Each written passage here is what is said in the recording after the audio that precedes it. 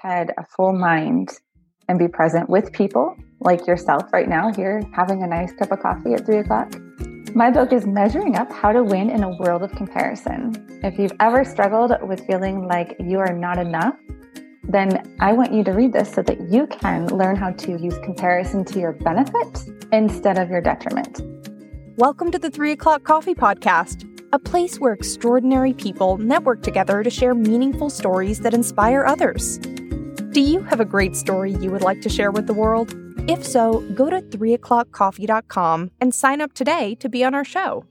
Thanks for listening. And don't forget to click the subscribe button and tell a friend about the 3 O'Clock Coffee Podcast. Well, another afternoon here at 3 O'Clock Coffee Podcast. Today I have Renee Widor here at the cafe having 3 O'Clock Coffee about some conversations about a fantastic book. And it's about metaphors. And I just love metaphors, but I'm going to have Renee talk to us about this book. But before that, I want to say good afternoon, Renee. How are you doing? Hey, Scott, I'm doing wonderful. How are you? I'm doing great, but we're just ready to order our coffee now. And what kind of coffee would you like? I have to make a decision right now. Either I go with the typical everyday black coffee because I've become accustomed to that, or maybe I'll splurge and I'll have a nice little frou-frou coffee with the caramel and latte and all of that. So which should I do today? Well, afternoons, I always love the Starbucks version of the caramel macchiato. I'll have one too. All right, fair enough. Off we go. I tell you, I don't know about you, but I know when I'm in my home office and I'm having coffee, I usually have a favorite coffee mug. You got a favorite coffee mug that you like your coffee with? I do. It's large and it has a picture on the side of it that someone had purchased for me. It was when my son was maybe a year old and he's laying on the floor holding his favorite toy. Why I love this coffee mug is because unbeknownst to anybody else, he's actually holding out a very specific finger in the picture. So when it was put on the mug, I was able to see that. And every time I see that now, I just sit there and laugh at this cute little face and him flipping me the bird. You know, I don't know why, but every time I meet some great people at my 3 O'Clock Coffee Podcast and I ask about a coffee mug, there's always an interesting story about the coffee mugs. So I think there's a little bit something about that nobody really talks about, but everybody has a story with their favorite coffee mug.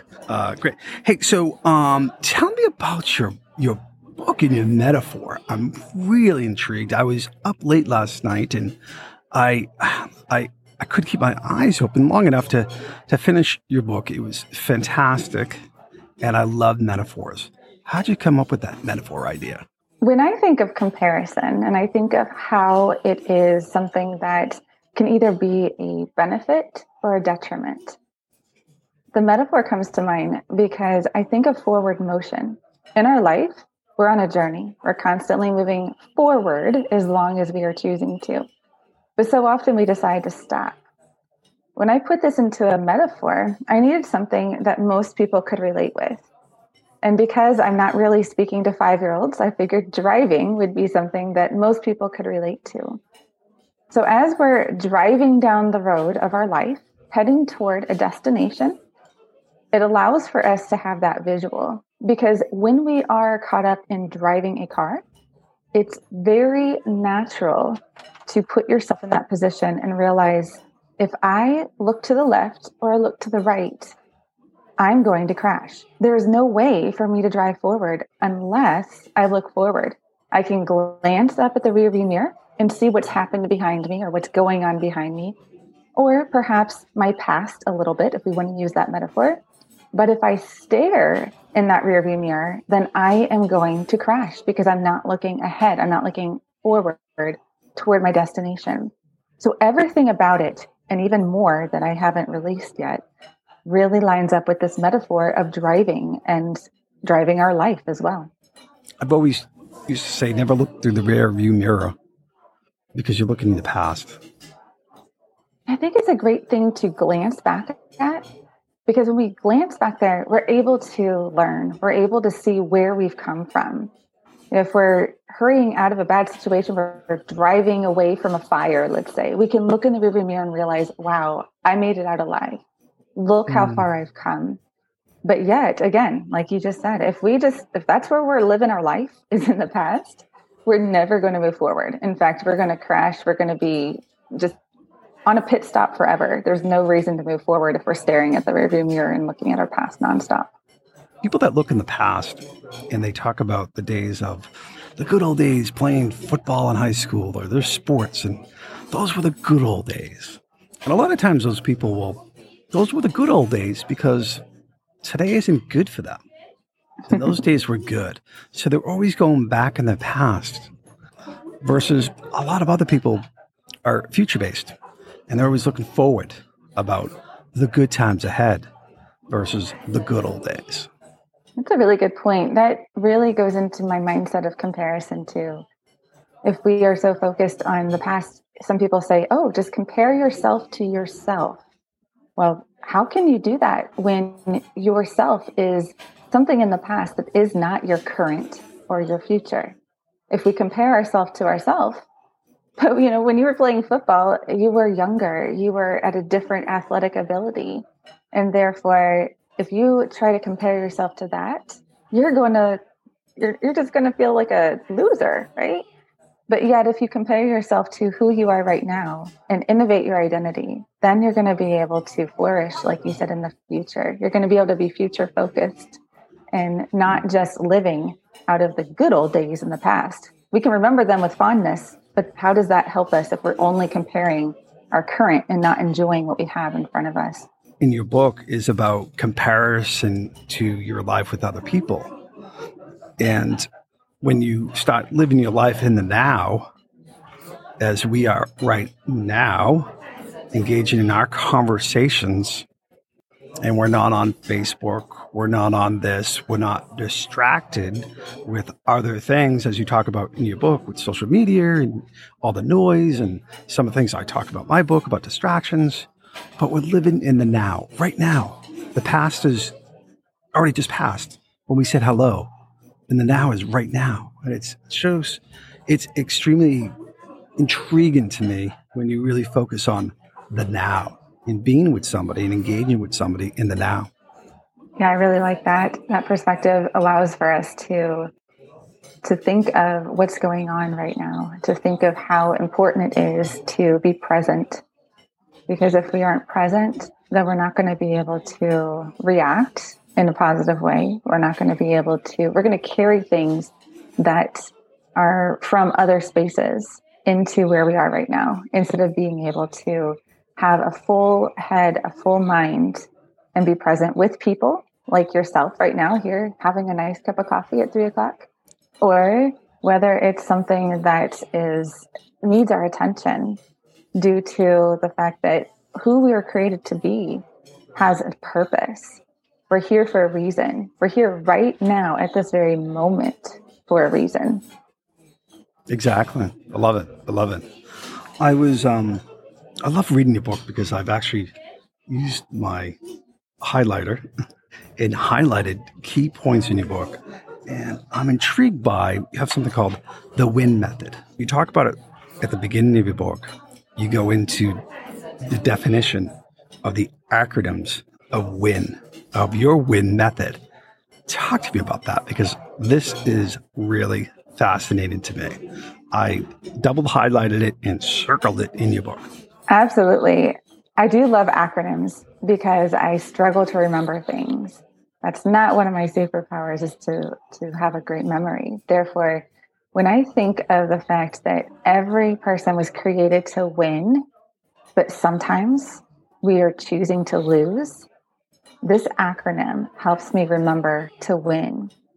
And while I use it in the book for comparison, it's something I've been able to use in most aspects of my life. So you can take it and run with it however works for you. But that win, the W, stands for weigh your cost. When you are up against a situation, perhaps you realize that there's a business partner that you're super jealous of, and you're looking at them realizing, oh my gosh, or maybe another author or another person in your life, and you're just like, I wish I could be like them. And you realize those comparison thoughts, and you're not being yourself anymore. you need to weigh the cost. What is it costing you when you are comparing yourself to someone else? Comparison is not all bad, but weigh the cost. When I weigh the cost, typically I find that I am trapped by fear. I don't want to move forward. I find costs associated, even sometimes with money. I go out and buy different things because you want to keep up with the Joneses. I want to do different achievements. And I realize, oh, I'm not being who I was created to be. Instead, I'm trying to be like someone else. So weighing these costs is what I want you to do with that W. And once you realize it's not worth it, that it's too expensive to allow comparison to have control over your mind, then let's go ahead to the I. That I is innovate your identity. When you were born, you were created with your own identity. You have your own fingerprints, you have your own mannerisms. Those are all part of who you are. We're not talking about the fact that you're male or female, that your sexual orientation, nothing like that. But who were you created to be as you? And that changes, just like we talked about the past. We were someone different in the past because we innovate over time. We become more of the journey of who we were created to be. So innovating your identity means that you are able to look at who you are and measure up to that person. That's the only person that we need to measure up to. I'm too busy being me to be anybody else. Right? You should be. You should be busy being you. That is the person that you should be. So once you are able to identify who that person is, then you can go into the N, which is navigate your journey. Oftentimes people skip right to this. If you read other books about comparison or how to stop comparing, which is impossible, by the way, you're going to have this idea of behavioral modifications. You're going to have people telling you, okay, well, just don't do this and make sure you do this and change this. Here's the point. It's important to have those behavior modifications, but it doesn't do anything long-term if you have not already weighed the cost and know that it's important and innovated your identity and know who you're going to compare yourself to instead. Because otherwise, you're just making all these changes and you're going to continue down the road of comparison. So navigate that journey, make sure that you prepare your way. So now that you know who you are, you're able to move forward and focus on your destination. We talked before the beginning of our meeting for coffee outside the cafe about living a minimalist life. And I think that is very, I don't want to use the word trending, but more of a lifestyle people can appreciate. They appreciate their time, living in the now, not being surrounded by stuff, right? I agree. I don't like stuff. And while it does find its way at times into my life, it gives me the opportunity to start to eliminate and minimalize it. So that is an ongoing thing, I think, especially for those of us in the United States, I would say. Many of my friends in other countries aren't struggling as much with that same situation. And I'm a little envious at times. Yeah, right. Hey, if you had, let's just assume we have, I don't know, 100 million listeners here on this podcast. And honestly, if we have 1 or 1 million, it doesn't really matter. But if we have 100 million, and perhaps one day I will, not that I'm looking forward to the future here, but just goal setting, what's the one thing that you would like the listeners to really take away with today? They're listening to this podcast, perhaps at any time. What's a snippet? I call it a snippet or an outtake that you would communicate to the listeners that they can think about all day or maybe all week. Wow, there's wonderful stories to go along with this. I'm going to give you a very concise snippet. I want you to be who you're created to be so that you can do what you're designed to do. That way you can win at your life and make your impact in the world. Yeah, so many people are so busy trying to be somebody else that they never really live their own life. And so many people are too afraid to do what they were created to do, and therefore they are stuck and they're just living a mediocre life and not moving forward and actually winning, and they're not making an impact. And that's what we're here to do. Yeah. It's interesting because some people they just have a natural knack for it, right? It's who they are, and spreading the word of just being who they are. And if you're more self-aware of other people around you in a positive way, we'd have more positive people. I agree. I think that personal development, that self-awareness, mindfulness comes from allowing ourselves to explore, allowing ourselves to fail, and failing forward in such a way that we have safe places to land. If we don't have that community, if we don't have the ability to let go and explore who we are and what we're good at, our talents, then we're not going to feel safe enough to actually become or have that personal development and that self-awareness. Yeah, no, it's another word of the year I've used is self-awareness. And I got a new puppy. His name is Willie. And he might make it in my next book, Life with Willie. But it's really interesting watching my puppy grow more than it has ever. Because I really believe Willie versus my other dogs, which are other people, and everybody has a different personality, but he's so self-aware. And the first time he sees a bird, it's like, wow, what is that? When you really identify the dog and he's seeing things for the first time in his life, and he's so self-aware of those things, and you can see it happening in front of you. It's really interesting, and perhaps it's because I'm getting a little bit older, or perhaps I've been home a little bit too long with quarantine. But I'm able to really focus on Willie, on the things that he is so self-aware. And it's the small things that he is growing as a puppy into a dog. And dogs grow faster. They say dog years, right? And it goes by so fast, and he's so self-aware. You hit on a really interesting point of being less busy over the time period that Willie has been growing. I find myself as a parent of now 2 teenagers that was a young 21-year-old parent of a infant and a less than 2-year-old, both in diapers. And I remember those days as oftentimes wishing it away, loving some of the little moments, but not having that self-awareness to be able to recognize how fast time does go and how it's okay to be in the moment instead of always looking ahead and wishing for the next thing. Now I look at life like you are. I feel like it's less of the tyranny of the urgent, and I'm recognizing how fast the time goes. Teenage years are kind of like dog years, I guess. When you look ahead, you realize you only have 2 more years with this 6'3" amazing boy, and a few more years with this 14-year-old girl who is becoming a woman that you can actually enjoy and talk to.